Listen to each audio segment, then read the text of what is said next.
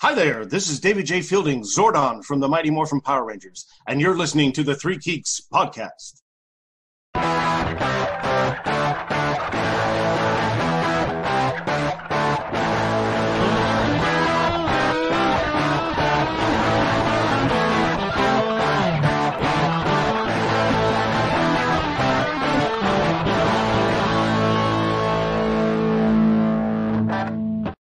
Hello, everybody. Welcome to another episode of the Three Geeks podcast. That intro only gave me enough time to literally share the link one time. I don't know why, but JT, play it again. Feel better today, Dan. Run it back. I enjoyed it. JT, that's the one that I wrote for the interview music. It's the short one. It was short for a reason. Do it again. It's I mean, you can play it.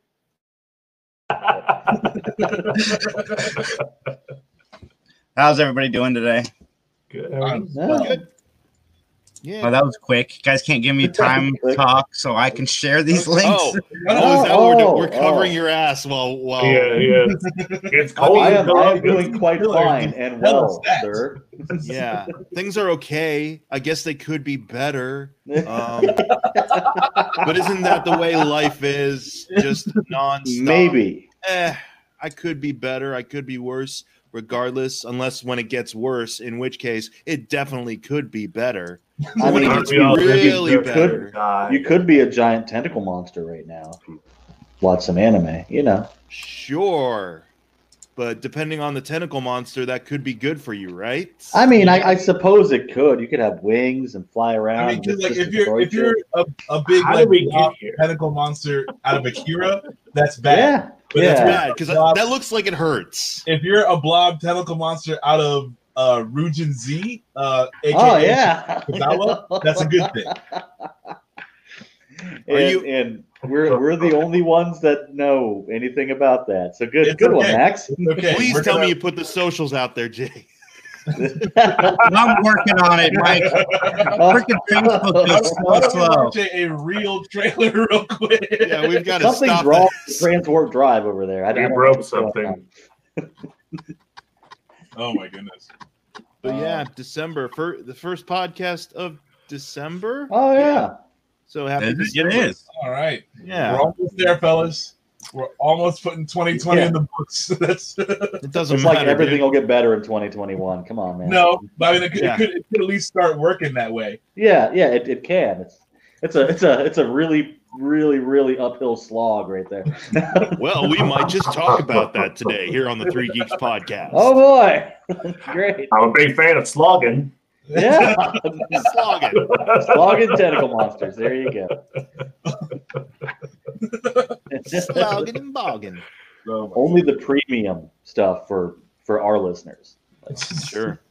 Premium slogs. So, okay, you done yet, JT? Because we're yes, I'm getting enough right now. We have That's all the improv I got. Remake Revolution coming out this week. Our Justin and I's interview with Jill Alves, the guy who designed Bruce the Shark from Jaws. Check out that interview; it's a lot of fun. And Mike, people have been asking me where the 16 Candles Remake Revolution is. Specifically, Brian Lau wants to know why these remakes keep coming, and his hasn't appeared yet. Oh, Dang. wait a minute. Well, because you sent me the audio for that one. Are we really doing behind the scenes shop talk right now? Sure. I'll be honest with you. I got lazy in November just because stuff happened. So yeah, I haven't had a chance to get to it yet. But don't worry, Brian. It's on its way. Good Certainly. year for lazy. Yes. Brian's the only one anticipating it. Like Okay. he's checking every hour. I mean, I'm to be anticipating fair, it. I completely forgot about that one. So whatever. Jason said people, but like he just means Brian from different times. Like, Yeah. I can't release the video of that because we don't have good enough video software to edit some of the technical difficulties we had. Oh, in that case, I'll figure out something. I like that's definitely covering up something there. Justin, do you need a hug? You look angry. Aw. I was just reading something. Sorry. No, I'm good. I have resting, angry reading face. Resting angry. I hate this book. He's probably reading the fucking script. Hermione should have been a Hufflepuff. Nice. I wrote it. All right, if you're watching us, drop a comment. Let us know what's up. Share, subscribe, all that fun stuff. Unless you're Brian, in which case the remake's coming, Brian. Anticipate your comment. Don't judge me, Brian. Back off, man. How dare you, sir? Before we get into topics, I do want to touch on something that happened this week. I want to congratulate Elliot Page. He was able to truly be himself this week, and from all of us, congratulations, and I'm happy for you. Shout out to Netflix, though. With Hell stuff and with Elliot Page stuff, they've proven to be a pretty cool company. Like, I dig their swag. Well, you said Dave Chappelle stuff too, right? I heard Dave Chappelle too. Yeah, right? Yeah. They crushed it. If you don't know about the Chappelle stuff, Max was on HNIC this week, Head Nerds in Charge podcast, and what happened was Viacom, CBS, sold the rights to Hulu and Netflix, so on and so forth. And Chappelle called the heads of Netflix and goes, "Look, I'm not getting paid for this, and I feel kind of dirty that it's on your network." And Netflix is like, "Don't worry about it. We'll take it off." It's cool. Yeah, just like that. Like that's amazing to me, because I mean, like, Chappelle Show, like, it's going to get watches like that. Obviously people like it's some of the greatest comedy like you see on TV ever, and they're just like, "Oh, okay, you don't like that? We'll take it down." Like that's fucking crazy. Huh. Which is fine for me, and I think a lot of people our age, because it's already up here forever. On so you can't take that away from us. And he said buy the DVDs or something if you want to watch it. Oh yeah, I've already got the DVD. Yeah, I'm good. I'm set. I can watch Wayne Brady. But it streams elsewhere too, but yeah, don't support it. Yeah, and they had Elliot Page's credits changed pretty quick as well. So kudos to Netflix. Keep doing your thing. We appreciate it. It's so cool. He was like, oh, okay, like, this is what you want to do. And then there's like, okay, we're going to go back and fucking correct this, into perpetuity. Like, that is, because I wouldn't even thought to do that, Yeah. I wonder how easy that is. Like, I wonder if, like, there is, like, if this person's name is in the system, can you, not that I don't want to poo it. Like, it's a great thing they did. I was just wondering how, like, since it's all digital, I wonder how easy it is to be like, hey, let's just change the name. It's probably like a find and replace, kind of like you would in a Word document. Right. So, kudos to those companies for doing their things. And another company, and a huge surprising twist, something I'm very excited about, even though it is kind of vague on whether or not it'll be free for the streaming service, but we do know Wonder Woman will be free to people who are subscribed. Warner Brothers just came out with a ballsy move and said all of our movies that are coming out next year are coming out, because if they don't make theaters, they're going to be in your homes, and vice versa. You can do both. And I'm glad to see that, because I'm tired of not knowing when these movies are going to come out as somebody who loves movies. And Mike, I watched your video. I know you thought we would have differing opinions, but I actually agree with Mike full-heartedly. As much as I love going to the theaters, it's not the most sanitary place in the world, especially during the COVID situation. So I like that they're giving us the option. I've got no problem with them. Like, it would kind of kill theaters, but like I'm still subscribed to a monthly theater service that I don't even use now. Like, I'm just hoping that my money helps them stay afloat. Like, it's because I'm not going to the theater. Like, I still give them my money. So like, I don't see the problem with it. I'm happy. Like, more people are gonna get to see these things. It's gonna be easier for everyone to watch. Why not? And when I can't go back to the theater, I'm fucking going back to the theater. Just because I can get it at home doesn't mean that I'm not going to the theater. I enjoy the experience that much. So I don't see it as a problem. And I guess like there's obviously not hardcore theater goers like myself that are gonna just want to stay at home. So the theater's gonna lose some money that way. But again, like, if you're going to a theater for the experience, you cannot get that experience at home. So that's I feel what you need to sell. This makes more of a case for like boutique theaters more so than the main chains, like stuff like Alamo Drafthouse, where they actually put a lot of effort into maintenance and into conduct and into and probably even into screening if they would choose to do so. Whereas bigger chains where they're just splayed out all over the country, and so there is no uniform like adhesion to rules or protocol. That was my main thing, was just like if AMC and Marcus and all the big ones take it on the chin, fine. I could give a shit about those. What I care about more are the theaters that appeal more to a niche audience or a niche like focus, or that at least put more effort into providing a better experience for their customers. And I got the list of movies that is going straight to HBO Max. I'm going to read them off real quick. And this one I didn't realize was coming out already. Mortal Kombat hits January 15th. Little Things January 29th. Tom and Jerry March 5th. The Many Saints of Newark March 12th. Reminisce April 16th. Godzilla vs. Kong May 21st. The Conjuring 3 June 4th. In the Heights June 18th. Space Jam: A New Legacy July 16th.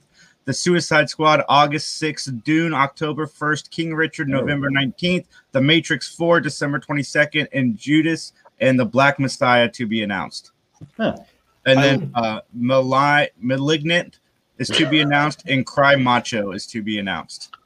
Malignant. I love that these movies are still being released in their projected dates, wherein they will they most likely would have been in like Mortal Kombat. That feels like a January release, like one of those movies that is just going to go in and die. Yes. They'll die on my television. We're keeping the rights to this movie. First time will be me, whether I enjoy it or not. Second time will be me if I enjoyed it, loving it more, or if I didn't enjoy it, in denial that this movie sucks, watching it a second time. Hey, we can give you the animated one. Check There's out a lot of Animaniacs James for that. Wan movies coming out this year. Because Mortal Kombat's James Wan's, Conjuring 3 is James Wan's, and I think there's another James Wan. I like the first Conjuring. I haven't even played the other Conjuring stuff. I have. The first Conjuring is really good until the last 10 minutes. Right. But I agree with that statement wholeheartedly.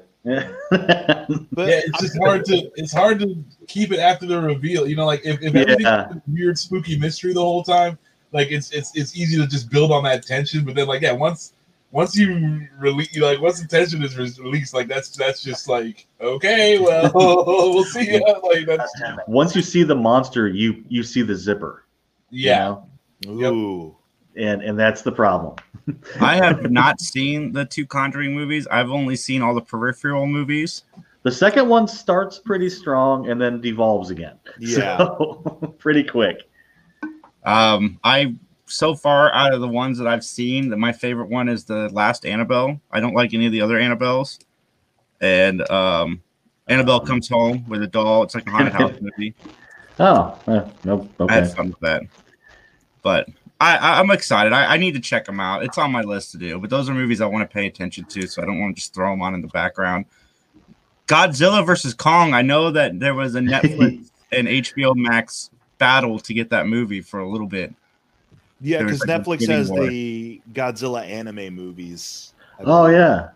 That they released for the past couple of years, Those which are weird. I actually watched. They are weird. Yeah, they're very art housey. Yeah. We watched the first one for Animaniacs. Right. Yeah, and I watched the second one after that. I didn't. It's not really about Godzilla. I don't really hate it, but it's kind of weird. So, Dune is the one I'm probably most excited for this year. I mean, like, me too. I want to see Wonder Woman in the theater. I want to go see Dune in the theater. Like Kong versus Godzilla might be like something that it's better in the theater just because everything's bigger and louder. But I'm not super excited about that one. I will watch that one on my couch, sir. I am excited for all these movies that I don't have to go to the theater to see them. Like The Matrix 4, I was curious about, but I would never have paid to go see it. Now I can watch it because I already have HBO Max. But my question to you guys is, what does this do for HBO Max as far as being a player in the streaming business? Does this boost them? Yeah. The more content you can provide, the better you're going to do, especially if it's quality content. Okay? If it's exclusive, then it's like that's. Here's the thing though, is that yes, it's a bump for their subscribers, but they've been saying too that this is just temporary, that this isn't going to be like a long-lasting feature for the service, that they're going to keep doing this simultaneous release with theatrical releases on the service. This is just because this is pandemic times. But the thing is, a lot of people have been saying, it's like, really though, everyone's been saying, once you let the genie out of the bottle, can you really put it back in? And like, is them making this move really going to galvanize a lot of the other studios to be like, well, fuck it, we can do that too. Forget our $30 for the shitty Mulan. Just give it right away. Right. Yeah, but then you've got you've got Tenet guy who just kind of like, you know, screwed up with his whole movie. He was like, I need that to be in theaters, and now it's on Blu-ray. There was a funny tweet a couple of days ago. Still in theaters. Still in theaters. Yes. I don't give a shit. When they made the announcement for HBO Max and all these movies, someone tweeted, and now you can hear Chris Nolan throwing his IMAX camera across the room. Yeah. Nice. Tenet is a movie you should see in the theater. Like it's really good to watch. Like that one, I was very happy with the experience. But yeah, again, like it's not something. No movie is something like you have to be in the theater to watch. No, with the exception of maybe Avatar. But you mean The Last Airbender? No. Watch 6 people move a rock. The one with the blue people. But no, it's just like a snow day. Like snow days are gone forever. You don't get those anymore because hey, look, now what we can do. You can just be at school from home. So fuck you, little Jimmy. You're stuck in class. Like that's I don't feel like they're going back from this. There's no way to negotiate. And I mean, like, unless the prices for like the you know, like the theater gets the prints at much lower prices, you know, like they can't. Yeah, that's not going to happen. Charge the same if they're going to be releasing all these movies on TV. Also, like that's bullshit. So I don't see how this goes backward. I think we're going to see, like Mike said, some of the major chains like AMC and Cinemark, unfortunately, start to vanish. But the writing was already on the wall for this before the pandemic. Like, Movie Pass already shifting to streaming. I mean, the PlayStation's online game like Netflix thing, it streams the games. It doesn't even download them anymore. You can just stream the game and play it. Like we're going this route. The pandemic just kicked it in the ass. Yeah, that's a lot of things, right? It's a lot of things. But yeah. But I mean, the writing was on the wall years ago during when they had the Oscars, and people were saying, you know, they actually paid actors to come out and say, I didn't act in this to be on a small screen at home. It's like, yeah, you did.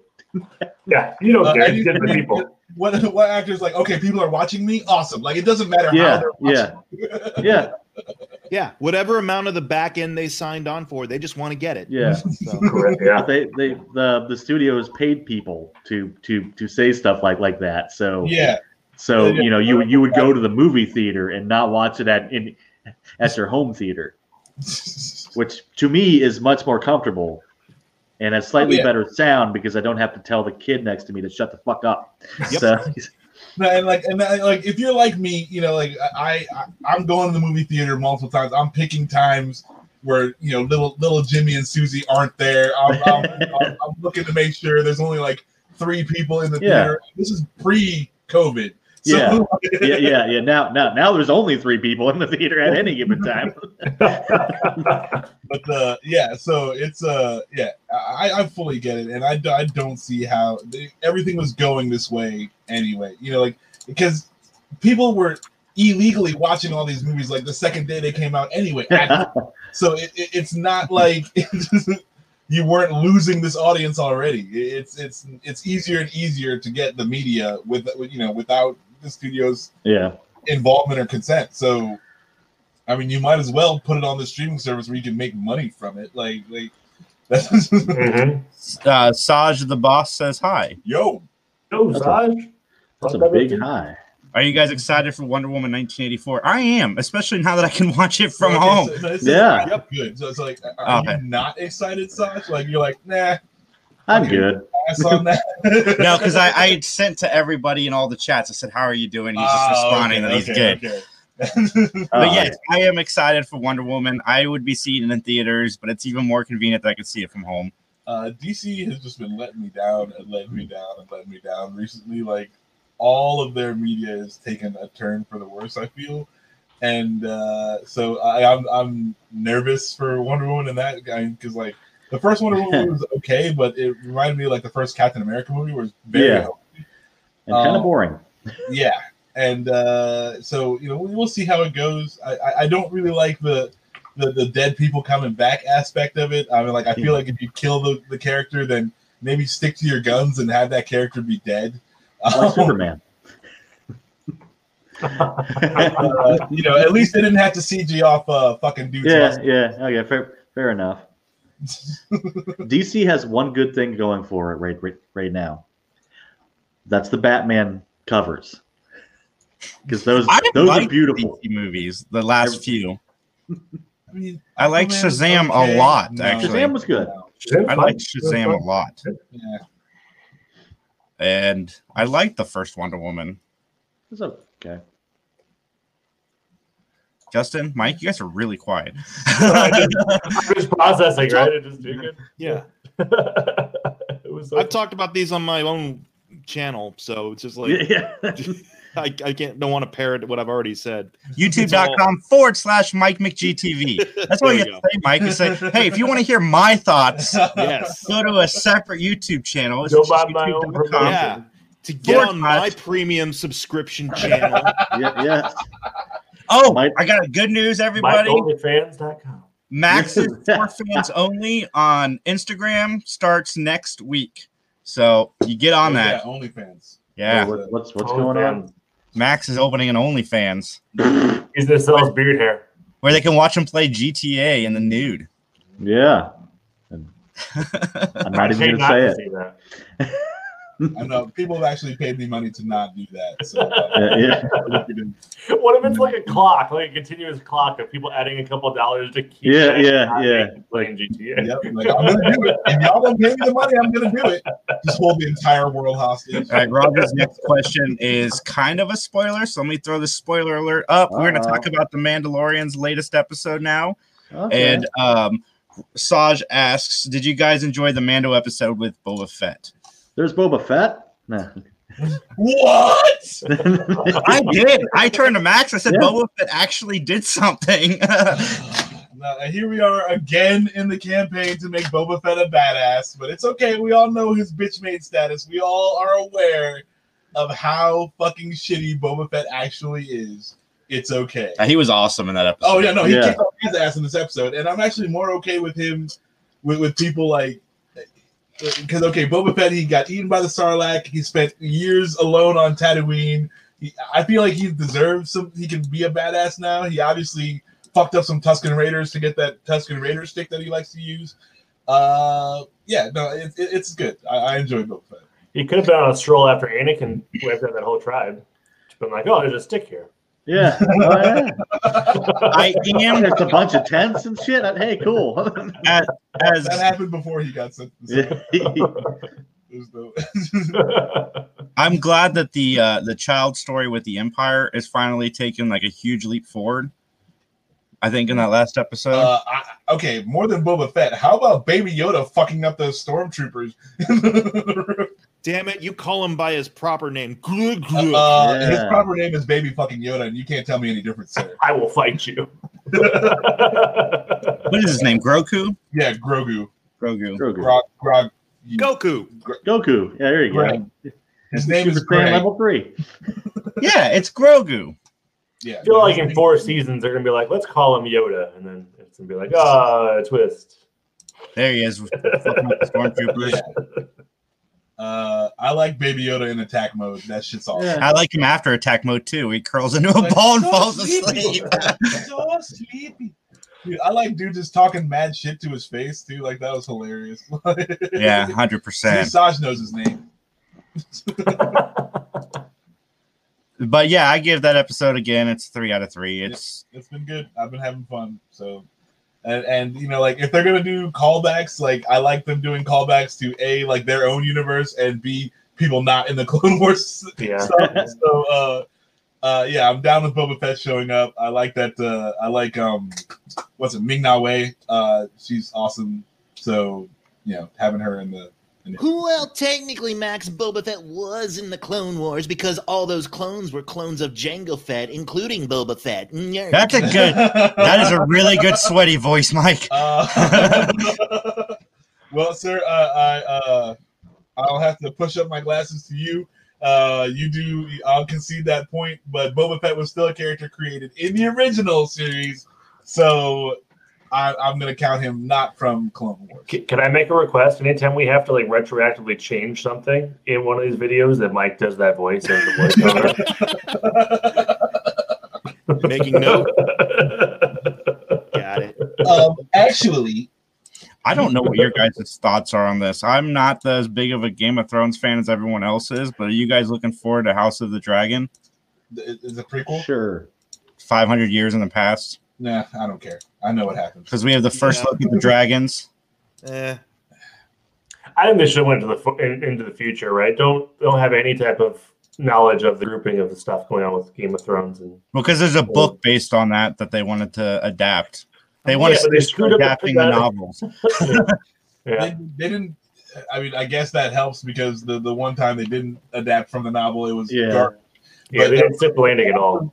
It was also just rushed. It was obviously rushed. It wasn't so much garbage as it was just, it was brushed, and it's like, well, we only got so much time, so here, Yeah. Like everyone figured out how to fast travel. It's like, oh, we hit level 30. And it was just. I just don't understand. You had a cash cow. Like, you were printing money with that show. Dude. It's like, let's just run through this real fast. They wanted out, man. They had a Star Wars at the time they wanted to make. Oh, wow. Yeah, and they screwed it up by rushing the end of the Game of Thrones. It's like, okay, you rush through this thing, you make a mediocre product, and then that product kills your fucking job that you were rushing the fucking job for in the first place. Like, I'm Here's glad what it happened. I want. I want George R.R. Martin to get back to his main passion, which is writing episodes of Beauty and the Beast with Linda Hamilton and Ron Perlman. I want that shit back. Give me that, George R.R. Martin. Can I just get the last book? Can I There's two more books, dog. You're not getting these books. You're not getting these books. Oh wow, we're going Spanish in this one. Hola, amigos. Hello, friends. Good vibes to you too. I don't speak Spanish, but good vibes back. Sorry, mate. My high school Spanish is failing me right now. I'm Googling it. I think he's saying, "Hey, friends, how are you?" type of thing. How are you? Good vibes. Yeah. I'm doing good. What were we talking about? Oh yeah, Game of Thrones. I just want to write the last book, asshole. Like what is going on? Oh no. He's got to write. I'm trying to remember. Isn't there 2 books left? He's got to write more wild cards. He's got to finish the current book he's on, then one more book. But there's 2 books left. Well, okay. You know what? Give me one then. I would like one, please. I'd rather you just end it now, or because you add another book to it, you're going to be wanting more. Like you're already disappointed. Let's stack more disappointment. It's utter ridiculousness. I just wish that we could get the last books, because that's what I like. I liked Game of Thrones before the show came out. I was a big fan of the novels, and I really would like to finish those. So that would be. I would love to know, was it just the money? Once he got that bag from Game of Thrones, he's like, you know what? I can kick back and do whatever the heck I want. And they got a good story out of in maybe his opinion, he got a good story out of the TV show. So I don't have to end it. I don't know. Well, every couple months, Amazon, the Kindle will be like, look, here's another book from George R.R. Martin, and I'm like, hey,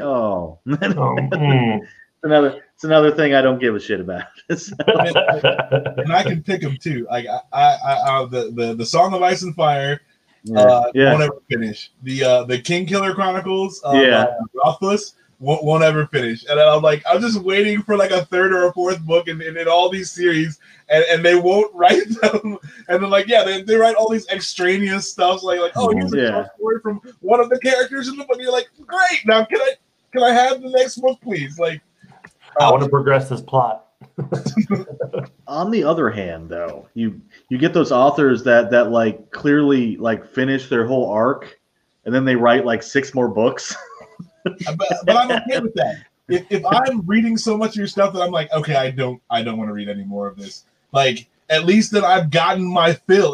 That's, and I can be like, okay, well, this arc is good. Don't read the rest of it because that's not great. There's no. You don't get to know how it ends. Nice. It's one of our Brazil listeners. Thank you. How are you? Okay. Thanks, Major. I have no knowledge of Portuguese. Man, the bus. You're waiting for the new It adaptation coming out. Okay, I want to address that real quick. Do not listen to We Got This Covered. That is fake news. There is no It Chapter 3 as of now. I'm not going to say and there's never going to be because money talks, but as of now, there is no active development on an It Chapter 3. We Got This Covered is fake news. I saw that article circulating too, and they are checked their accuracy. They don't win at the end of it. They are 0.045 or 0.0004.45%. So they're like not even a percent correct. So just ignore them. Hold on. Now, I thought they kill it at the end of it. But they kill that guys at the end of all horror movies. I'm saying that, there's nothing planned now, Max. I'm just saying money does talk. I'm just saying. I mean, can we get the magic space turtle this time? That's what I want. That's what I've wanted the whole time. Oh yeah. The whole time. Just watch The Never-Ending Story, and you have a magic space turtle. I hated that movie. I tried that a couple months ago, and it was bad. Dark Tower. Yeah, they should do a 9 books universe like the Avengers universe, and at the end of each cycle, they do a Dark Tower movie. I would like it if they would spend the time to do a proper Dark Tower. I think it's great for a TV show. Throw it on Netflix. Yeah, HBO could do Dark Tower. For sure. Yeah, that would be awesome. But they don't. It's like I'm very surprised that they made a new Dune movie because it's very hard to do well, and you might need a 4-hour movie to make it all work. Yeah. And so I was very surprised that they went for Dune again. But the Dark Tower the same way. The books get bigger and bigger as you go, and there's 7 books, and it also encompasses all of the Stephen King books that he's ever written, and Stephen King himself. So it's there's this whole thing that's really, really weird and hard to do. But you can't do a 2-hour movie and even with Idris Elba and Matthew McConaughey and make it work. That's not the way to do it. Saj, there is a rumor that Stephen King is working on some kind of short story in the It universe, but there's nothing on the slate for diary or anything right now. Dairy. Derry. Dairy. Diary. I don't care. The last time Stephen King went back though with Dr. Sleep, I thought he did a really good job. So I mean, if he wants to revisit the It world, especially Stephen King, I think Stephen King. Right? I think he's a better writer now than he was before. I think Stephen King already screwed up the It world by the end of the It book. So it's touching each other's tongues and stuff or whatever. No. I mean, do you want me to go over the end right now? Because I can't. Yeah, it is dumb. Go ahead, man. There's a giant spider, and the kids are sent to do battle with it from a giant space turtle. That tells them that they have to that one of them has to lock tongues with the giant spider and tell jokes to each other. And the first one to unlock loses, because that's what you do to a killer clown monster. You kiss it and tell a joke with your tongue in its mouth. Yes, that's got to be difficult. Yeah, but I mean. That's a cocaine's a hell of a drug, kids. yeah. I mean, that's almost as shitty an ending as just insulting the spider clown monster until it grows real small, and then you beat it, and that's the end. I mean, neither of them worked for me. It's almost as if this premise is cocaine fueled.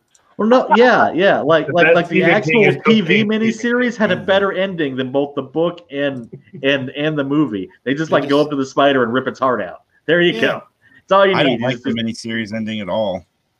And other happier news for our buddy Mike down there. David Lynch is coming back to television. Looks like for a Netflix project, which has heavy Twin Peaks teases surrounding this property, and I guess the Palmers live on Wisteria Lane. Is that correct, guys? I'll have to research again, possibly, but yeah, it could be a tie-in. It could be the continuation of The Return.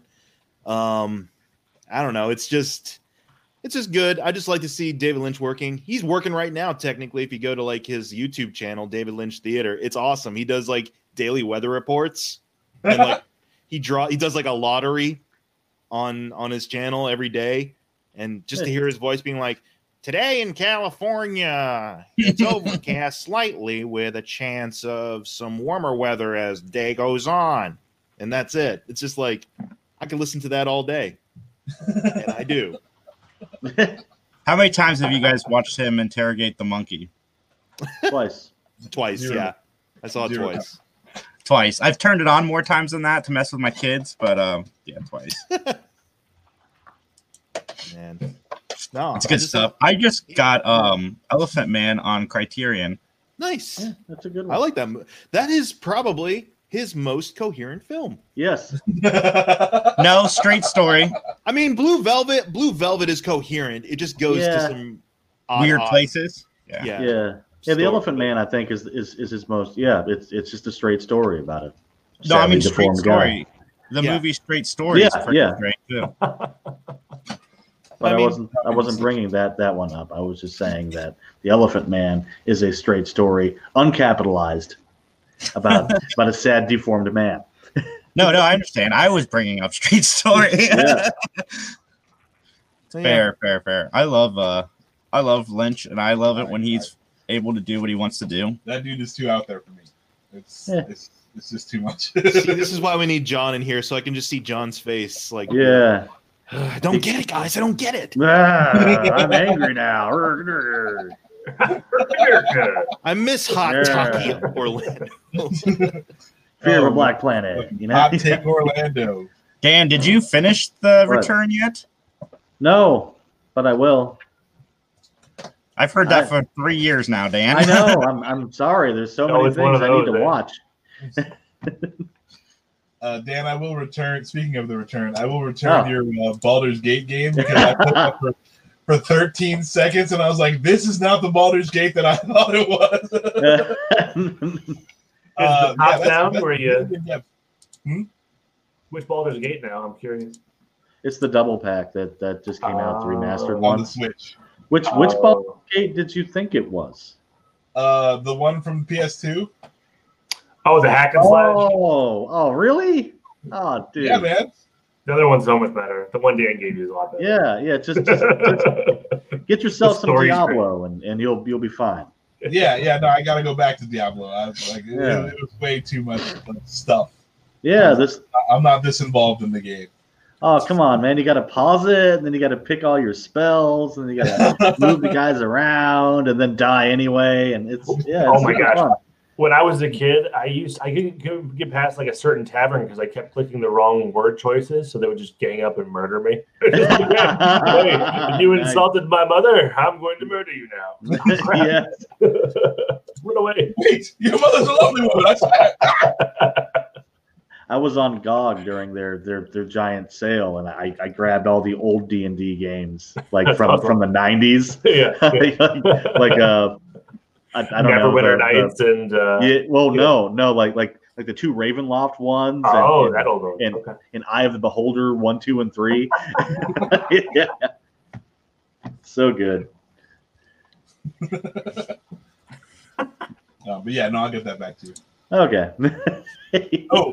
And since we're not doing Animaniacs this week, I was hoping you'd be available for a Shaolin Sofa. Oh yes. And I've got a movie options for you this time. We're gonna switch it up. Yeah. What have we got here? This will be a nice teaser for it. All right, your choices are between The Great Wall and The Iron Man or whatever with Jackie Chan and Arnold Schwarzenegger. Oh, I heard that's that awful. one. I want to see that one. I don't care about The Great Wall. I want to see that one. The Great Wall had the Pretty Boy actors in it, right? Yeah, Matt Damon and The Mandalorian. Oh, really? Yeah. It also had. Does he play the Mandalorian on the Great Wall? Because that could be worth it. As far as I know, yes, he actually does. Hey, I was curious. Speaking of Shaolin Sofa, you guys ever watch anything on El Rey? Like any of the kung fu movies or anything like that? The Santo movies, the Oh, Luchador supernatural wow. movies, because they have those all the time on El Rey. We've mostly just been using Dan's extensive library of old kung fu movies. And then Max goes, "This is old and dumb," and that's the end of the show. No, it's not. It's a 5-minute podcast. That is untrue. This one's stupid. And Animaniacs, yes, but for Shall and Sofa, that is untrue. Well, if Okay. you want to hear Max say that more, I'd recommend you get some movies off of El Rey. Okay, like It the is old amazing. like Santos movies are on Oh there? yeah, dude! Oh yeah. I saw Fist of Death over Thanksgiving and so forth. I love how happy Mike is right now. And then they had five finger. Got it. Five Fingers of Death. Five Fingers of Death. Yeah. Yeah. Sorry, I don't know why I blanked on that one, but yeah. Where he's literally called Iron Fist. Yeah. Yes. Like I showed Max. Thank you, my pets. The Five Deadly Venoms, and he was That's not what it impressed. was. The 5 Deadly Venoms. He was like, "This is old and dumb," and I was like, "This is great, Max." And he's like, "No, Old and dumb. yeah, it's old and dumb. It's Yeah. basically if it's not the one with the cop that goes through the building with the same plot as Judge Dredd, he doesn't like it." Oh, I can dude, respect that. True. they had Crippled Avengers on as well. Oh, nice. The Master of the Flying Guillotine, I like that one. You didn't like that one. Bullshit. Go back and listen to the podcast, man. You're like this is stupid. And the guy has There's stretchy all arms, kinds of fun and stuff. I don't like it. That one had the freaking the fake ass Mr. Fantastic, didn't it? Dalzim, but yes. I just picture Max sitting down in a sofa with a bucket of popcorn and saying, "I am the law," watching these different martial arts movies. My pets are weird. We missed you last week. Hey. Welcome to the party. Watching kung fu movies on El Rey. Hey, there See? you go. You're supposed to be told you. watching us. Not really. I probably take precedent over El Rey with El Rey movies, honestly, because they Yeah. are amazing. All right, I got to check that out. Yes. Some of us like various versions of the Child's Play movies. I like the first one. First one's good. I like Some of us don't like the Child's Play movies at all. I like the two newest ones the best, but I like the first two as well. I like it when they were comedies.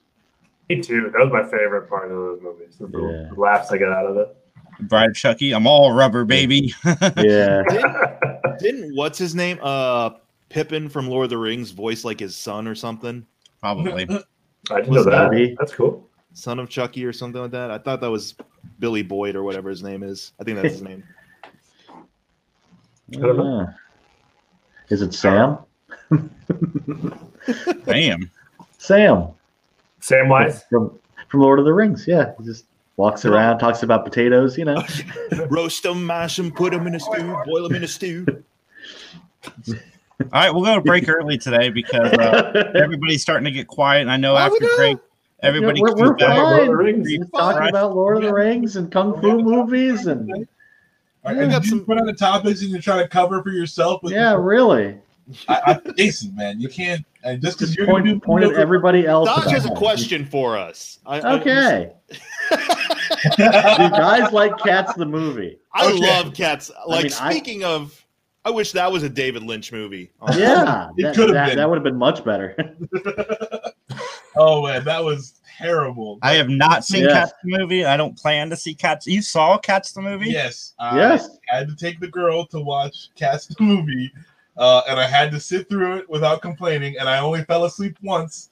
So that's. I mean, It's I amazing. watched it on streaming because it was supposed to be terrible, and I was like, well, let's watch this piece of shit then. So, Oh, absolutely. You don't watch it because you think you'll Oh, genuinely like get something out of it. Excited Like- laughs. like after they adapted Les Miserables with I don't know, angry punchy guy, and Buffalo And- Crow. Yeah. he couldn't fucking sing at all. So, Yeah, Judi Dench is bad. Like, aw. I mean, it's, no, I mean, yeah, she is bad. And yeah, We should do a remake of Cats and just throw oh, in sad. Freudenberg. Who hurt you, bro? Who hurt you? Oh, Saj. Oh, okay. Saj. Everyone enjoys it for different reasons. Is like how I enjoy The Room. I did not. Yeah. Hi, Mark. Yeah. Animated little cat buttholes on everybody. Like that would have made the movie better. Like I don't know. Yeah, that would be funny for the first 4 minutes. Then I'd be upset seeing cat. Doesn't that cut exist of the buttholes? Isn't there a butthole cut? There should be. Or is that a joke? I'm not gonna watch it again. 2 hours of deleted scenes. Yeah. Man, imagine having to be the effects house that has to go back to work on that. Oh, jeez. We have to remove all the cat buttholes. Would you rather eliminate the Superman mustache or add cat buttholes? Well, no. Then you throw in a third option. It's like, oh, it's either Superman mustache. We got to redesign Sonic the Hedgehog. Cat buttholes. Wait, are we putting Superman mustaches on the cat buttholes? No, what we're doing is we're putting a mustache and a cat butthole on Sonic the Hedgehog. Oh, there we go. Or on Superman's face. It could be a strange goatee. Yes, I think Justice League would have been better if they animated cat buttholes onto his mouth. That'd be nightmare fuel. No, still better. Turned into a Cronenberg movie. Man, this is why we don't go to commercial, so that way we're all clean before Neil Ross shows up. Yeah. Forever unclean. Martha, why did you say that? That is 100% When's still that thing. supposed to come out? It was supposed to come out in March. Now they're saying it might come out sooner. What is it? The Snyder Cut? Oh God, we still talking about that shit? Yeah, that thing. Yeah, the 5 minutes of extra footage. Hey, Max, bringing up the Snyder Cut means it is time for us to go to break. Okay, everybody, we'll see you guys soon. See you. Whoa, what is happening? Oh God, you broke it, David Lynch. And we're back. Hey. Hello. Well, we said see you soon. We can't go to break. I thought you were about to be inducing. Oh, Jesus. We're still just freeze frame on this. On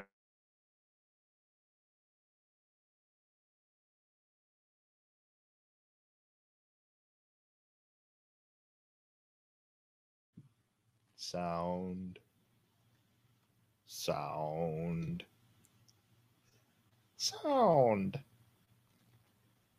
I'm here with Sam Jones. Thank you, Mike. I appreciate that. I was trying to back you up. I didn't realize my mic was muted. I was like, oh, what's happening? This spotlight's back on you again. Well, it's wonderful. I mean, Flash Gordon is, it's iconic. It's amazing how the longevity just continues over and over. I think Ted and Ted 2 sort of resurrected Flash Gordon as well. It complemented that. And, I mean, before my fan base was my age and my children's age, and now a lot of times I'll get the grandfather, the son, the grandson, a grandma, daughter, and granddaughter. It's wonderful. Generation. And and it's and I love doing these conventions here with Wizard World. They're a class act, and looking forward to many more. And I was at your panel, and you said you've gotten a few strange requests since. Oh, yeah. Do you want to talk about some of that? Well, just people, in the movie, of course, I'm married the bear, and then, of course, the first night of Johnny. So I get requests where people actually want me to either, 1, marry them, 2, attend their bachelor party, and or 3, their wedding. So it's that's got to be a lot of fun. So is there anything you just want to get out there real quick? We got a lot of our fans here and fans of yours. Is there anything you want to say? Any message you want to give? 3 Geeks podcast. You better be tuning in. You better be watching, or Flash Gordon's going to hunt you down. There you go. Yeah. You got it. Flash Gordon. You don't want to mess with this guy. Thank you, Sam. All right.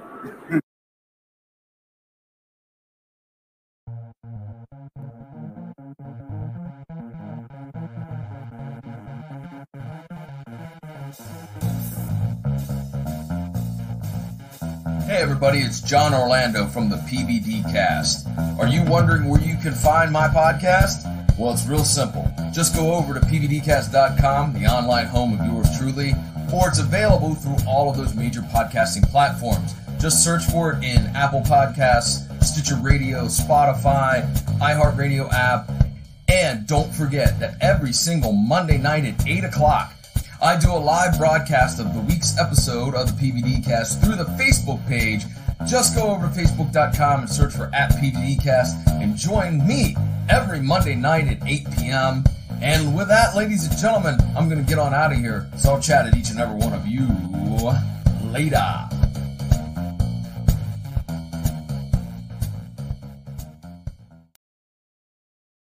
Hi, I'm Casper. And I'm Becky Gremlin. And we're the hosts of Don't Fuck With The Original. We are a spoopy horror podcast that pretty much covers everything under the genre.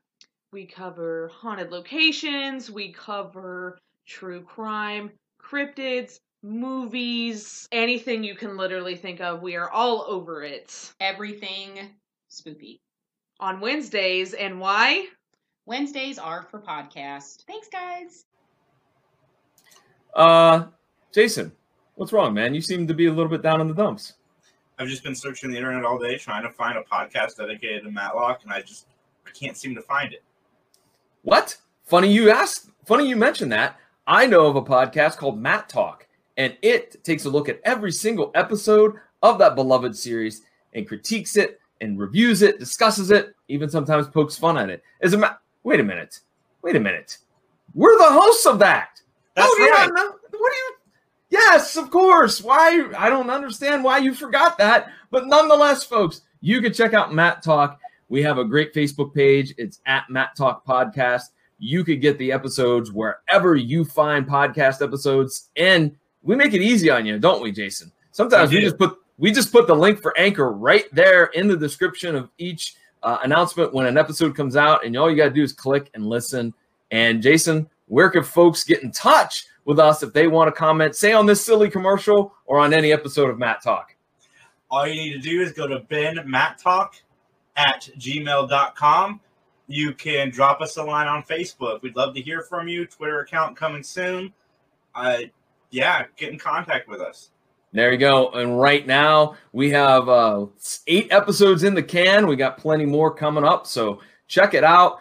We love Matlock. We certainly do. And so with that, we'll see you in the courtroom. Well, not literally, figuratively. Bonjour tout le monde. It's Jesse Camacho, and you're listening to the Three Geeks Podcast.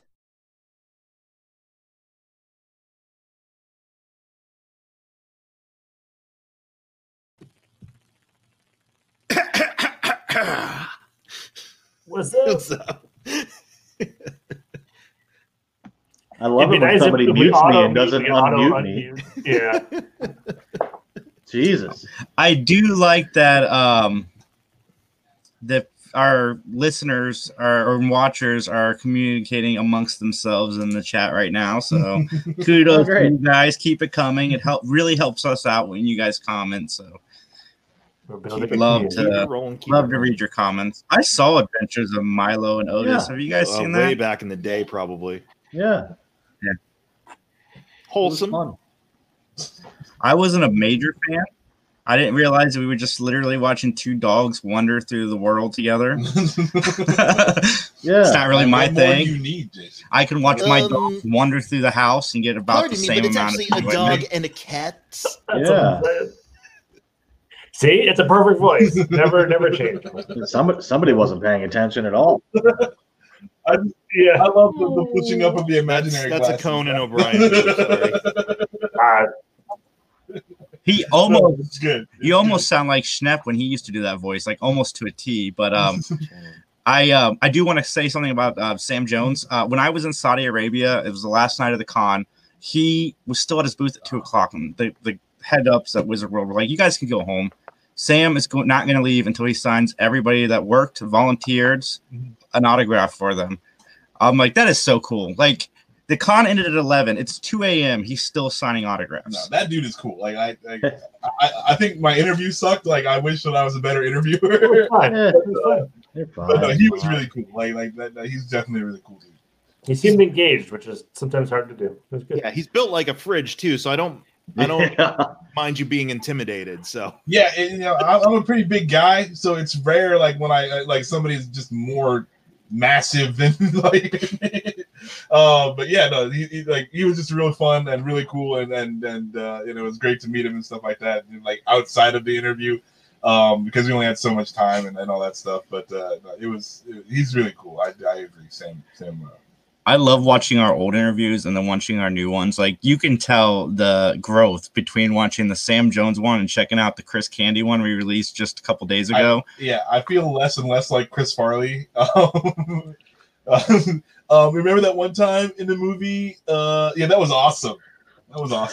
A van down by the river. Yeah, you were in the Karate Kid. Can you that was cool. Can you tell me just a little bit more about it? Did you actually learn karate moves from the karate? Yes. How come you're not in Cobra Kai? Why did they cut you out? Can you please explain? And where is that weird guy from Part 3 that looked like Steven Seagal? Is he coming back? For the longest time, I thought that dude was Jason David Frank. I was like, that was almost the interview. When I first saw Power Rangers, I'm like, is that the dude from Karate Kid Part 3? It looks like the dude from Karate Kid Part 3, even though it wasn't. Oh man, back in high school. Man, so much is happening this week. I think we have some more topics. I'm trying to remember if I put anything in the description. Mike, how's your Smallville rewatch going? Oh, fuck me. That good, huh? Hey, success. I'm in the midst. It's really interesting to try and watch this show while you're also trying to organize your thoughts about episodes to talk about this show. Like, I'm in the middle. I'm probably going to release a primer episode that's just like, look, guys, here's what the show is about. Here are some of the major players, because I don't feel like tackling. I'm kind of putting off wanting to talk about season 1, but at the same time, I'm watching like season 3, and I'm like, oh, my brain, it hurts so much. But yeah, all for the art, all for the work. I kudos to you, because like as somebody who enjoyed the show in its initial run, or some of it, I can't get myself to watch it again. Yeah, there's stuff that I'll be like, oh, that's fine, that's good.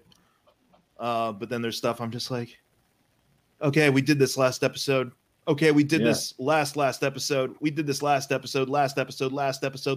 Oh man, and that is why there is no 16 Candles remake Revolution yet, Brian. Everybody keeps getting knocked out every episode. I'm sorry. This is why. Joining us live, we have the very talented Neil Ross. Neil, how are you doing today? I'm good. Have we started or? Yeah, we're live. You're joining us during our live show. How are you doing? Good. How about yourselves? Good. We can't wait to talk to you again. We're looking forward to this. Oh, good. I like enthusiasm. So, Neil, what have you been up to since I think we talked last in September? How's things going? Well, it's pretty much the same, you know. We're being careful, and that involves a lot of staying home and not seeing people, which is kind of sad. But, you know, especially with the finish line in sight, you know, who wants to be the last man shot just as the war is ending, right? I'm out, guys. I'm almost done. There's a day left. There's plenty of more. Yeah, just don't start talking about the new edition you're gonna put on, or like, you know, what you plan on giving the wife when you get home. 3 days from retirement. Well, sometimes it happens. I had a buddy whose dad dropped dead. Like, you know, he'd already bought the Winnebago and it was sitting in the driveway. And oh man, you know, you just don't know.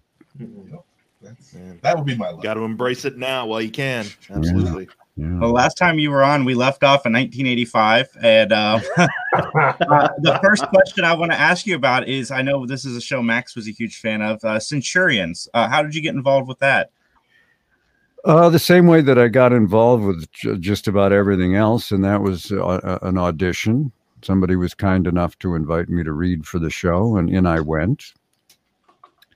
And if something kind of weird happened, you know, a lot of what we do is, or back then, you know, now you're in a vacuum. I audition from my home studio. I never meet the people who will make the decision. But in those days, in a lot of cases, right through the glass were the people who were going to decide. So you would audition with one eye on the page and the other eye looking in the window to see if anybody was jumping up and down and high-fiving. You know, you would try to judge how. And if they looked bored or uninterested, you'd say, let me try something else. Let me try something else. And so you're doing variations on a theme, and I stumble into a voice, and they love it. And in the back of my mind, I'm going, what am I doing? I don't even know what I'm doing. And but it sounds familiar. So anyway, they say thanks a lot, and I leave. And at some point, it suddenly hits me. Oh, my God, I've ripped my friend Pat Fraley off. That's a voice he does. Oh, dear. What do I do? You know, and I didn't do anything. So then we show up for the callbacks, and who's sitting in the green room? Pat Fraley. And I said, geez, Pat, I got to make a confession here. I stole this voice from you. He says, that's interesting. That's the same voice I used when I auditioned. And I said, what the hell are we going to do? And he said, well, nothing, you know, we're not both going to get this job anyway. You know, no harm, no foul. Well, sure as shooting, they booked both of us. And now we show up at the first session, and they play the reference tapes, and they've essentially chosen the same voice for two different characters. What the hell are we going to do? Unfortunately, we were good friends with the director, and he says, you guys work something out. So we went back to the time-honored tradition, goes all the way back to the golden age of radio. My old friend Vic Perrin telling me about how he worked with another guy named Harry Bartell, and they had kind of similar voices. And so they'd get called in to do an episode of Gunsmoke, the radio version, and they just go, well, you go high, I'll go low, and that solved the problem. So that's what we did on Centurions. The trouble was Pat suggested I go high, and he would go low, and I think he's better at going high than I am. Anyway, the first couple of episodes were very conscious of this whole thing, especially the director. Every time I do a line, everybody's screaming, higher, higher, higher. If I get any higher, I'm going to get offers from the Vienna Boys Choir. You know, calm the hell down. And finally, we worked it out, and we're able to separate the voices. But that was one of the odd things that happens now and then. You know, you get in an audition, you're riffing like mad, and it isn't until you get out of there you realize, oh, I was doing a sort of a Walter Brennan-ish thing in there. I didn't even realize it. You know, well, you know, Walter is no longer in the business, so that's not a problem. But when you start ripping off close personal friends, yeah, it can, you know. Do you prefer that though? Like when you can kind of get that automatic feedback, you know, like, okay, well, I need to try something else. So this is definitely not working. Is that something you miss? Absolutely, yeah. Excuse me. And here I have a thing I can pull to take myself off the air when I'm coughing, but I don't use it. Anyway, yeah, I mean, I call it the invisible dartboard these days. It's like they put a blindfold on you and say, well, there's a dartboard somewhere in here. See if you can hit it.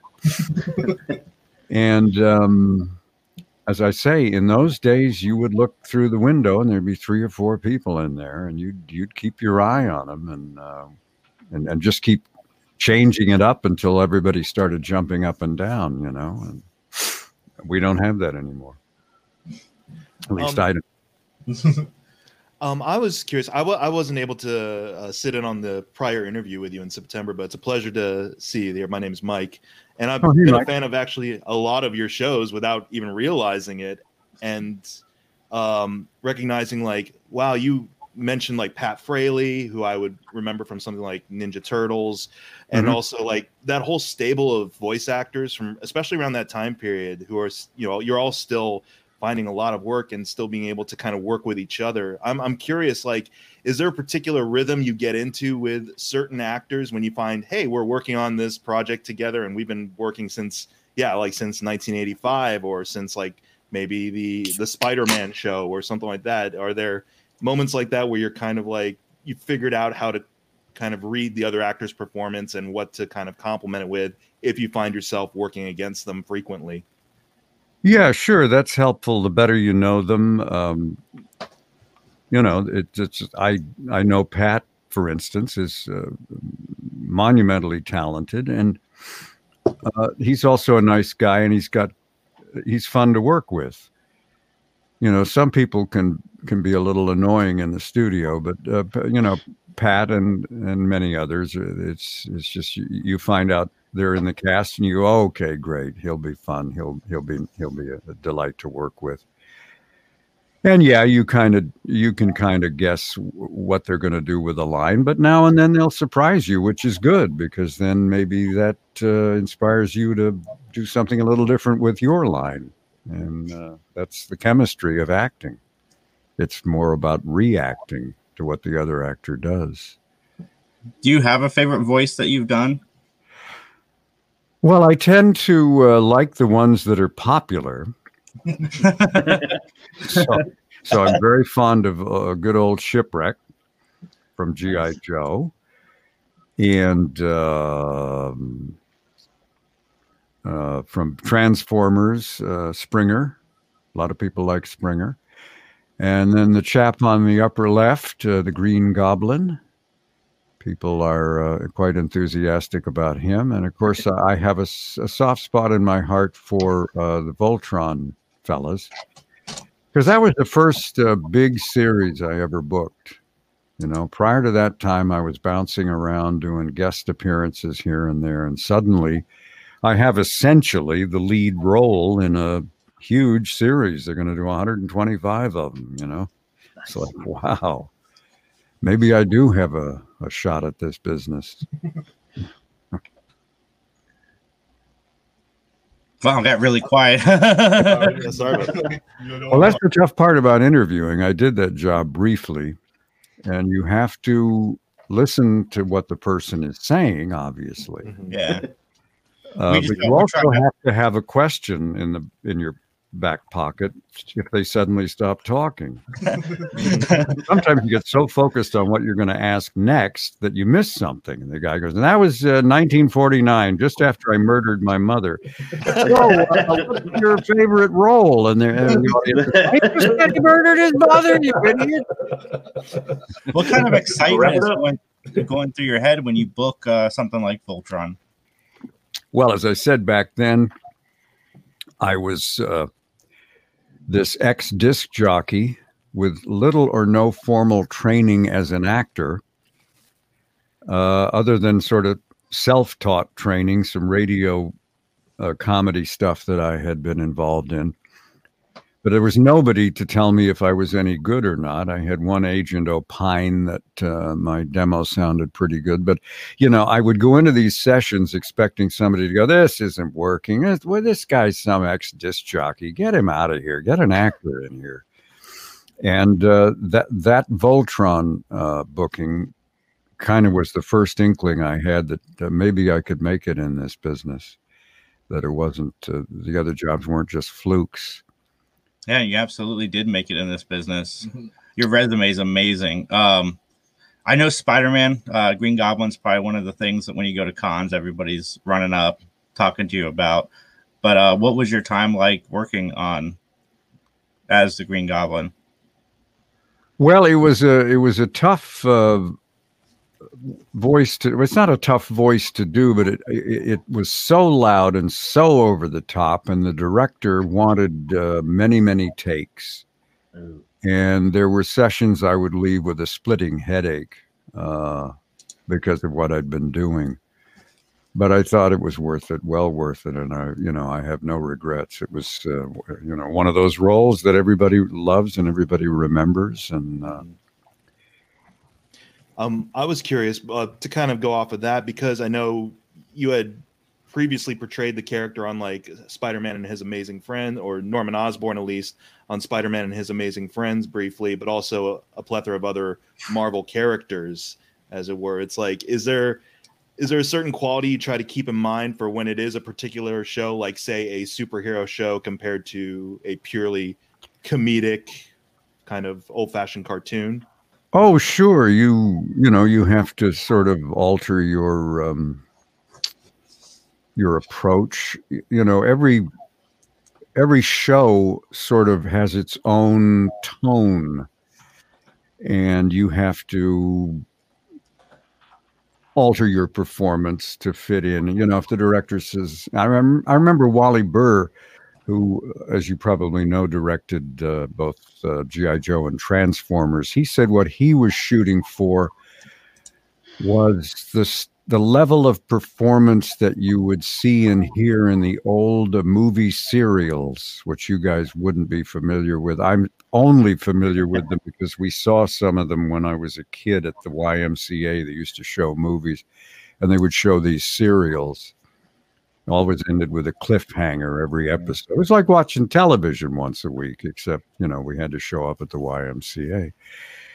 And they were produced cheaply, by these studios. They were mainly aimed at kids on Saturday morning, just like the cartoons. And they had a certain level of performance, and that's what Wally was going for, those old serials from the 40s.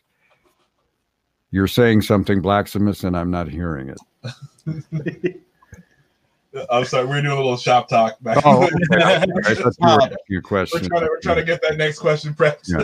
Do you get excited when you find out one of the voices you did gets to come back and be a part of another show, like Mike was saying with Green Goblin? Because you voiced Green Goblin in many, many different iterations. And when you find out they're going to use that character again, do you have to audition? Or do they call you up and say, hey, we're doing Spider-Man. You were really great as the Green Goblin. Would you like to be the Green Goblin again? There's not very much of that. In fact, sometimes having done the character previously works against you, because whenever they reboot a show, it's like they want to put their stamp on it. They don't want any part of that old show because we're going to do a lot better. And that sort of includes the actors. I'm not sure if the people who did Spider-Man, the animated series, even knew I had done those characters in the past, and I sure wasn't about to tell them. And yes, I had to audition for it. Sure, absolutely. So, no, the only time, well, you've done this before, we like you back again. It happens occasionally, but not very often. Not very often in our line, anyway. It's not like you're playing Spider-Man in the movies, and sometimes they change actors even in the movies. It's. Oh yeah, no, especially Spider-Man. Yes, Spider-Man changes every week. It drives me nuts when I'm watching a show and then the voice changes. I like it when the voices stay somewhat consistent. Yeah, I can see where that would be a problem. I don't know. I was not involved in the show or the movie. I was just on the sidelines. But when they did the movie version of Teenage Mutant Ninja Turtles and replaced everybody with celebrities, I was hoping the kids would rise up in righteous indignation and not go to this movie. But no, they showed up in droves. And the producers look at that and go, well, it doesn't matter. They don't have any loyalty to these voices. We don't need to worry about that. On the other hand, you get in a situation like, The Simpsons. Yeah. You're going to replace Nancy Cartwright? You're going to replace Dan Castellaneta? I don't think so. Not without an uproar. Well, even if they found an absolute dead-on sound-alike, would they have the acting chops? Which is, everybody thinks it's about the voice. And obviously you have to do some kind of a voice, but then it's the acting. Mm-hmm. In the chemistry, I mean, for a cast like The Simpsons that have been together for 28 years, you can't replace that chemistry. No, I don't think you can. Yeah. And I've seen those guys do that live, and they're definitely feed off each other very, very well. Mm-hmm. It'd be crazy to change. Oh, sorry. That brings up an interesting point. The idea of just even in shows that you're currently working on, when I know this was kind of a thing in certain shows where, say, for example, Pat Fraley was voicing a character that's pretty well known, and then one episode I'm like, that's not Pat Fraley in that character. Someone's covering for him, or like Townsend Coleman or someone like that. Like, did that ever have to happen to you where a character you would voice regularly, maybe whatever due to circumstances, they needed someone else to cover that voice for you? You know, the only time I can think of that I'm aware of, somebody pointed out that on one, people, it's funny, people just, some people anyway, just obsess over these shows. But I remember I got an email from a guy and he said, in such and such an episode of Transformers, I think it was Transformers, you're supposed to be this character, but it's somebody else's voice. And he actually sent me a clip of the thing, and he was right. And he said, what happened? I said, I honestly don't know. Obviously, Wally and I screwed up somehow, and, you know, or there was a foul up in the editing process. I don't know. But the only character I know for sure that got somebody else did was this character. I don't know if you guys remember Hector Delgado. Not Hector Delgado. What am I saying? What was his name? He was sort of a ripoff of Geraldo Rivera. He was sort of the newsman in all these different shows. What was his? Oh, Hector Ramirez. and he was the eager young reporter, and he was never a regular, but he would pop up. He was in G.I. Joe, and he was in what was the show that the women, Gem. He was in Gem, and he was in Inhumanoids. Nice. And he was in one episode of Transformers, and it's not my voice. And I know nothing about it. You know, he only had a couple of lines, and all I can think is somebody said, oh, this is a minor character. Nobody will notice. Fred, can you do this? You know, I have no answer for that, but that's the only one I know where they stuck somebody else in there. Right. Yeah, Hector Delgado is Shipwreck. What am I saying? Yeah, Hector. When you go into the vocal booth, let's say you're doing a series or a character that's already been voiced before, do you listen to the previous voice, or do you go at it completely from your own, like from scratch? When you're saying it was voiced by, you're saying it was voiced by another person? Yeah, when you take over or when you do the same character somewhere down the line, do you go into it fresh, or do you check out what the previous person brought to the role? I don't think I've ever had that experience. Everything I've done, you know, it started from scratch. Okay. You know, there are times when they want to sound alike because an actor is just not available. Usually that happens with celebrities.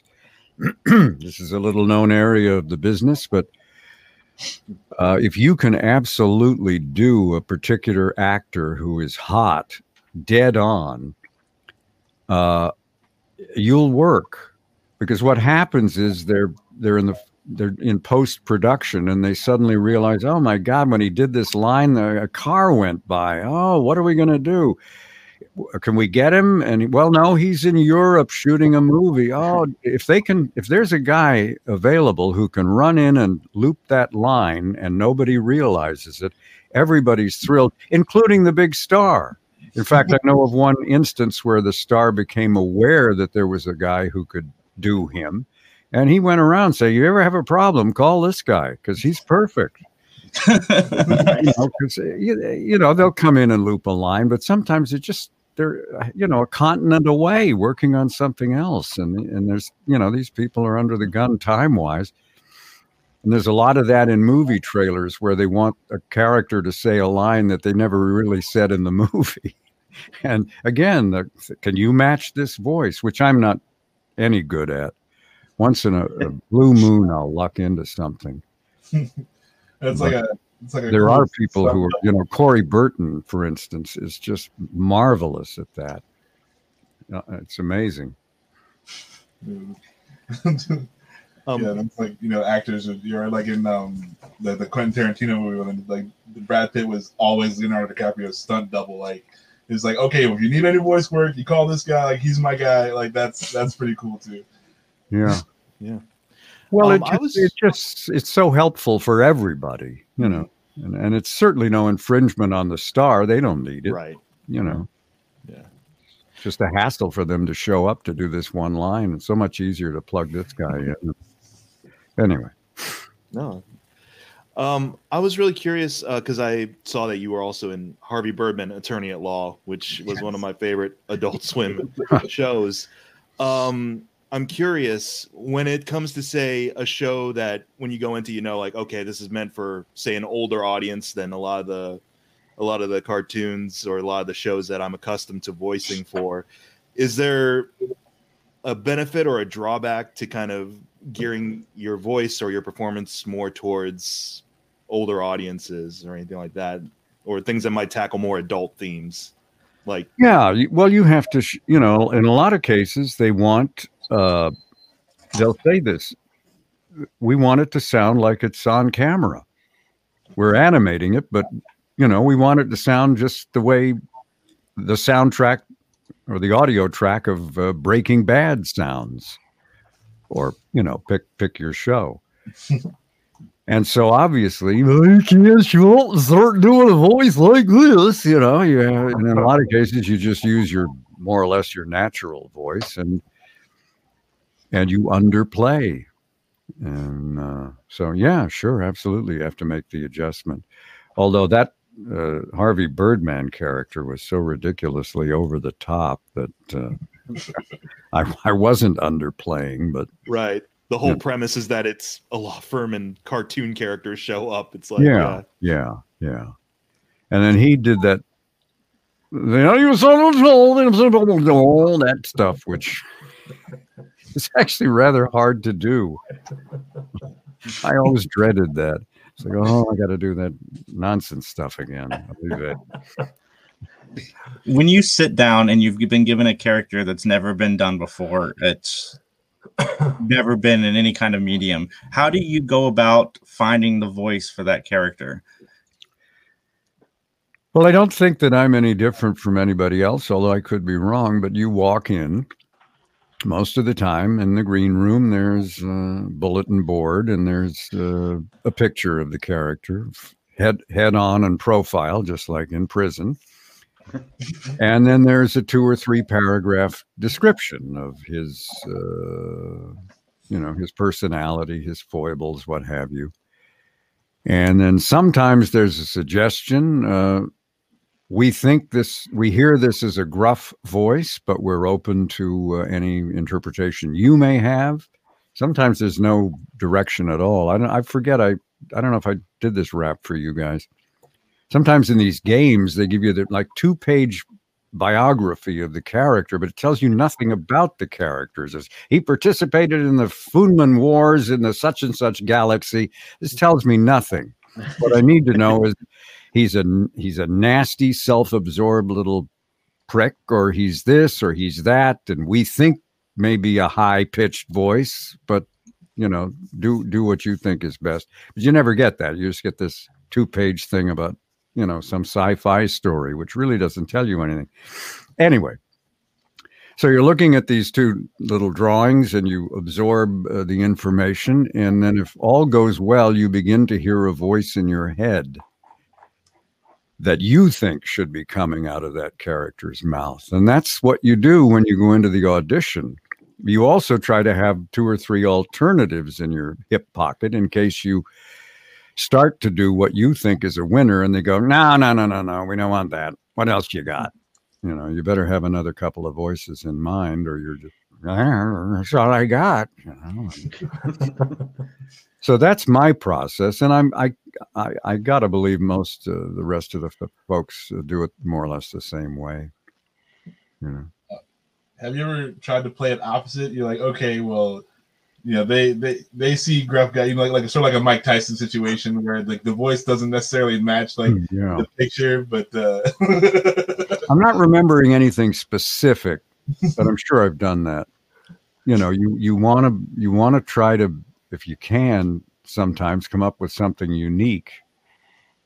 What flashes into my mind is Christopher Walken in the movie Biloxi Blues, where he was the platoon sergeant. You know, and if I go in to read for platoon sergeant, I probably say, I don't even want to get this job because they're going to want this kind of thing. And I can't do that over a long period of time. But what Christopher Walken did was not the cliche top sergeant by any stretch of the imagination, but it was really compelling. And so, you know, once in a while you'll get an idea like that. And sometimes it works out and sometimes it doesn't. I had a question. I know I'm asking a lot of questions, but I find voice acting to be really, really fascinating, especially when there are actors who are able to transition to several different mediums with their voice. When you first start getting into, say, video game voice acting, for example, because I know you've been called upon to voice characters, but also to kind of play the role of narrator with certain projects. Is there ever been a particular project in that medium that you found more engaging or really drew you into, you know, crafting this character over the span of a video game? Games are tough because there's no storyline. You know, I was talking, I don't think it was you guys, maybe somebody else, I don't know, but you know, what's your process as an actor? And I say, it's no big mystery. I have a character. Hopefully I understand that character. And I have a story. And the story and the character tell me more or less how to read the lines. Once in a while, a director will want a variation, but I mean, it's that simple. It all boils down to motivation, your character's motivation. The old joke, you know, the actor screaming at the director, "What's my motivation?" And the answer is scale plus 10. But seriously, folks, I'm here all week. That's my process. And where the hell was I going with this? What was your difficulty of video games? Difficulty of video games. Oh yeah, video games. Well, there's no story and there's no actor to work with. I've never worked with other actors on a game. I'm always alone, and we're not playing scenes necessarily. I'm doing lines depending on what the player does, and it's very, very difficult. You know, it's not the same as telling a flowing story that begins, has a middle, and has a denouement. This is lines in the clear. A lot of times there's no real explanation for why you're saying this, or, you know, so it's similar to animation, but it's very, very different. The reason that it's funny, I used to get so angry with Wally and some other, but he was the biggest offender. You're trying to play a scene, and he would keep interrupting. So in other words, an actor would throw me a feed line like, "I'm going to get you," and my line is, "Oh no, you're not." Well, Wally wouldn't like the "I'm going to get you," so I would jump in with, "Oh no, no, we need to go back. Chris, could you do that?" You know, and he would do that to me like 10 or 11 times. And finally you go, "Oh, the hell with it." And you go sit in a chair in the back. And then, of course, the actor gets the line right. And now Wally's looking in the window like, "Where are you with your line?" Well, I was there 10 times, Wally, and you cut me off.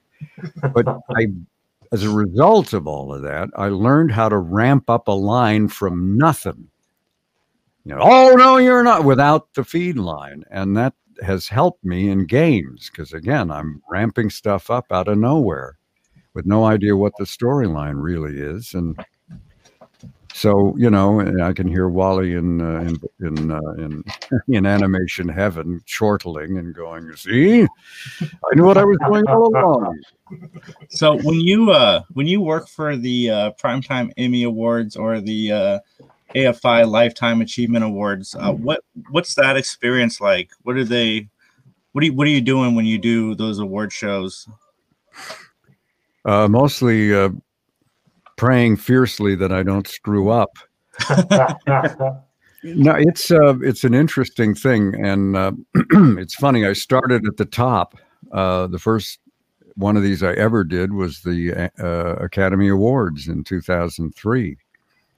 And I had never done anything like this. And the director who cast me, offhandedly, he'd actually listened to me when I was a disc jockey and remembered me from that. And he said, you'll be good for this because you've got a live background, live broadcasting background.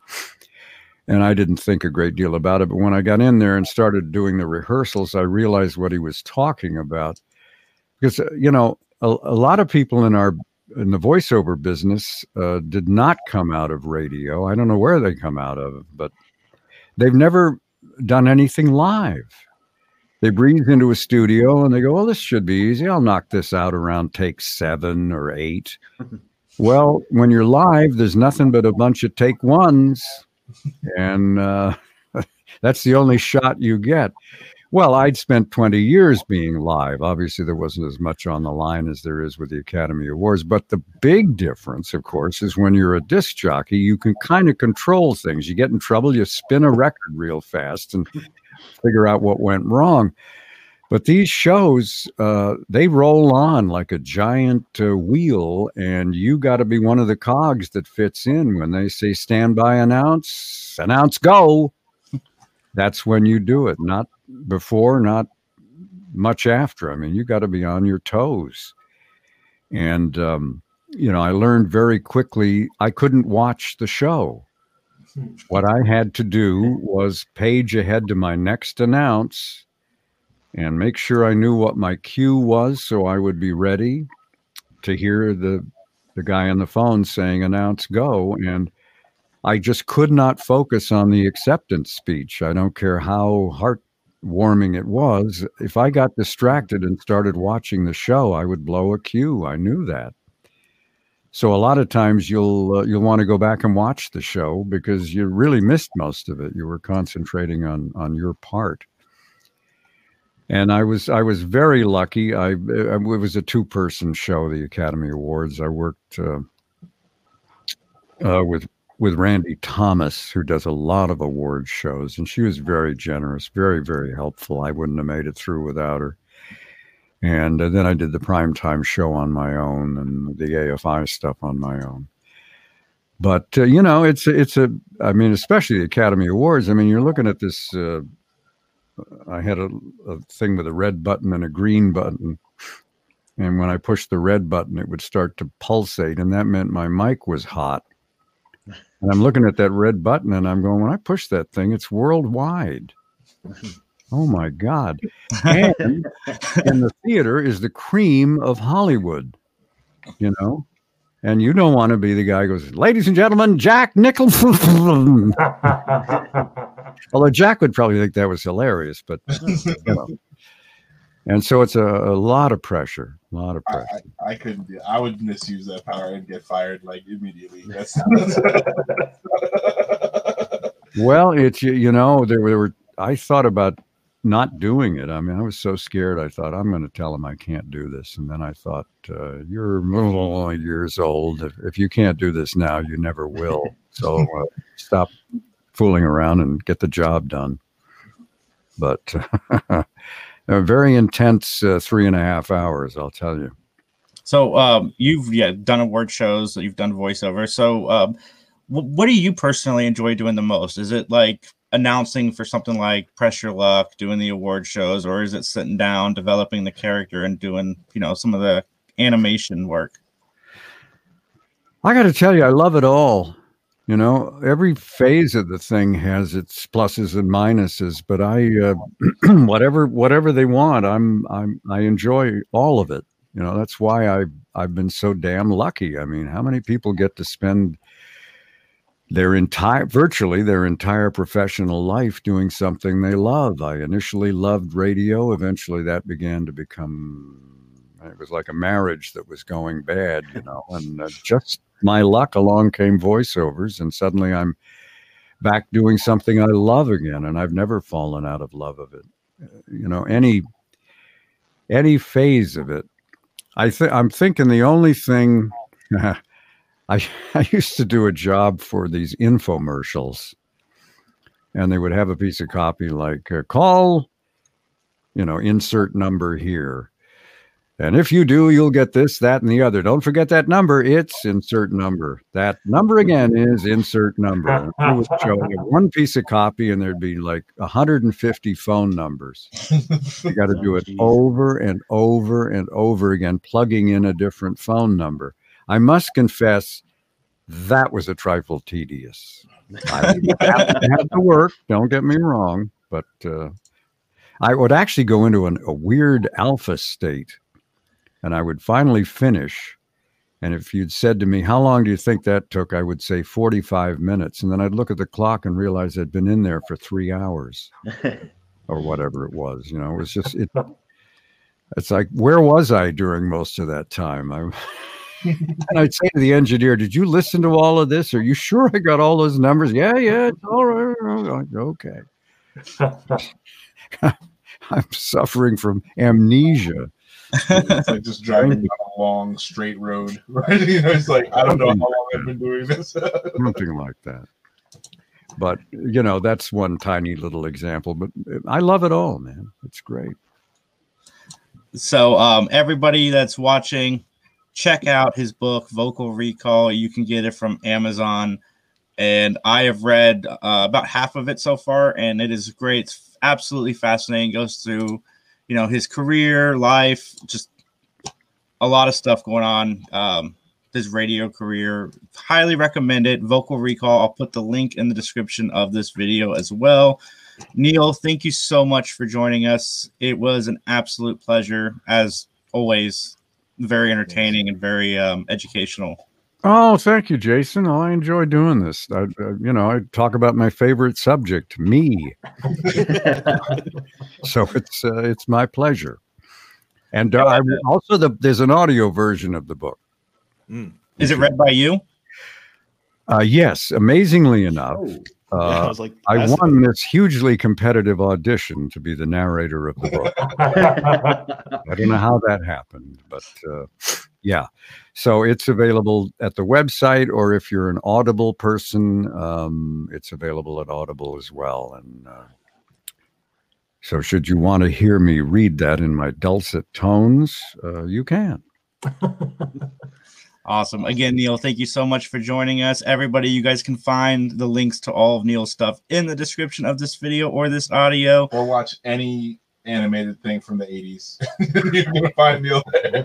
Neil is like our other friend of the show, Larry Hankin, where he is in everything. And I'll give you the answer to that Frank Welker gave to me once when I was just barely in the business. And I didn't know who Frank was. All I knew was every place I showed up to work, he was in the show.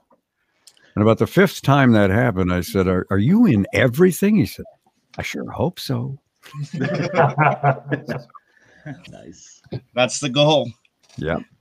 Again, thank you so much. We look forward to talking to you again sometime in the future. All right, guys. Thanks again. I enjoyed it. Thank you. Stay safe out there. I shall endeavor to do that. You do the same. All right. Thank you. I'm leaving the studio. Bye, Neil. We miss you. We love you, Neil. Neil is a lot of fun. I've had Larry call me 6 times since that interview. So I'm going to leave this podcast up to Max and Mike for a second while I go find out what Larry needs.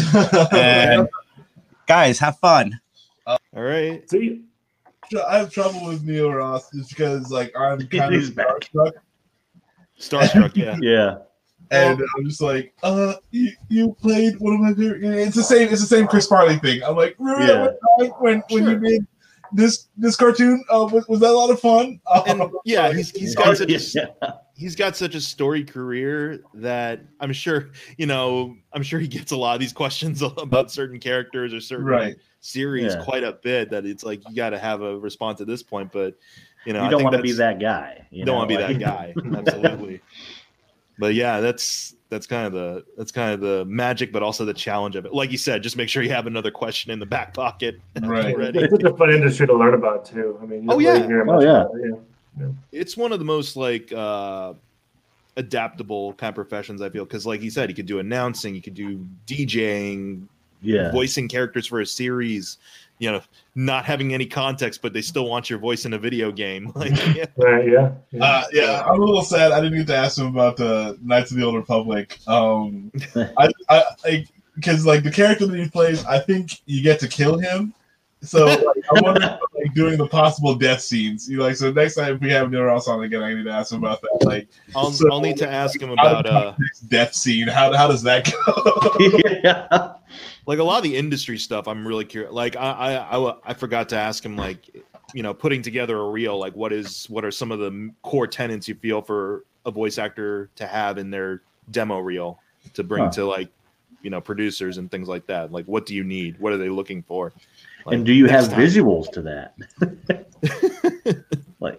like, can you just send them a tape? Like you're in an unsigned band with just like you know random things on it. Like, well, no, because you know, for a while I've been playfully dabbling with getting into some kind of voice acting, and so I have put together reels before, and so it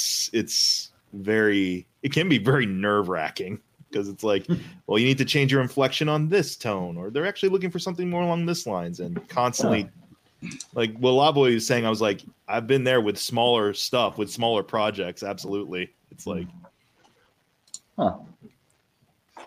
Like Jay, heightened in the industry, Neil Ross. That guy's awesome. I called Larry at the wrong time. He was thinking the wrong time for his podcast, so that's why he was blowing me up. He's like, "Where the fuck are these guys?" We got somebody else. What the hell? He's like, I'm sorry. I had the wrong time. I'll talk to you soon. John's like, what the hell happened, man? We got 20 minutes. What should we talk about, guys? There was some more controversial stuff.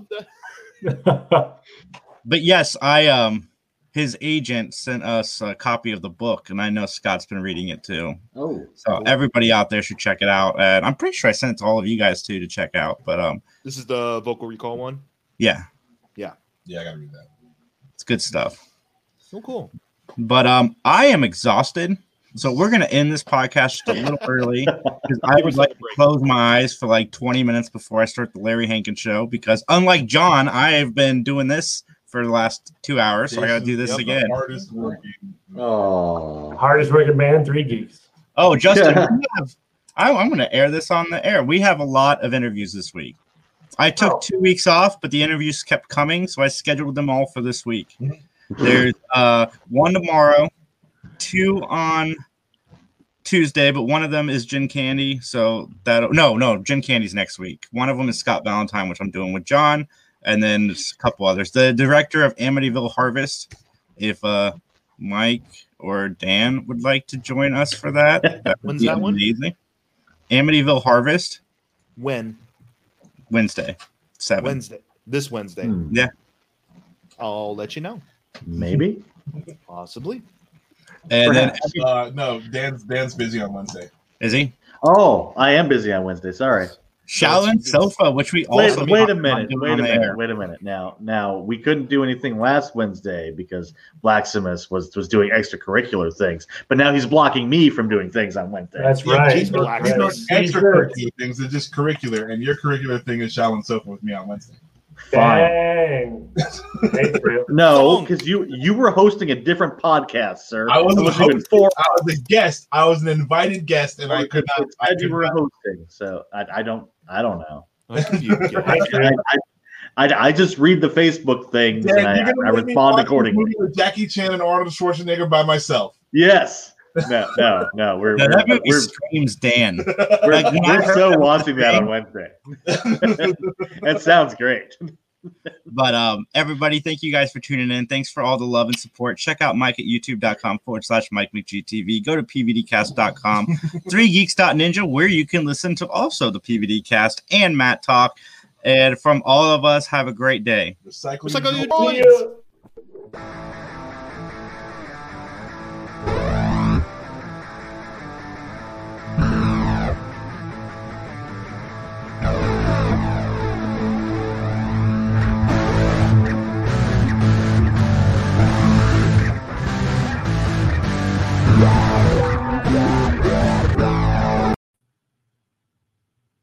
Yeah. Still